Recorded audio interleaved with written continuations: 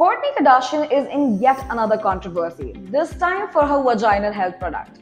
Few experts call it unrealistic product, but what exactly has Kourtney Kardashian launched?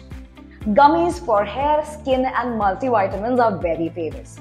However, netizens recently went gaga over Kourtney Kardashian selling gummies for vaginal health. These vaginal gummies, known as Leniper, are a part of a supplement product line that the Kardashian sister launched last year under the name Lenny. Gummy or chewable vitamins have a gummy candy-like taste and texture. The product is available in various shapes, colors and flavors.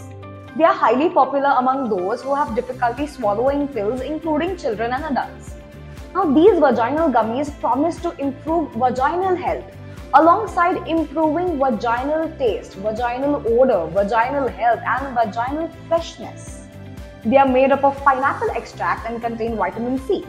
They also aim to avert UTI and other bacterial infections. While this can be a luxurious launch, it is receiving criticism from gynecologists from all across the world for being yet another vaginal scam or a misogynistic product. What are your views about this? Let us know. And for more daily updates, stay tuned to Noello.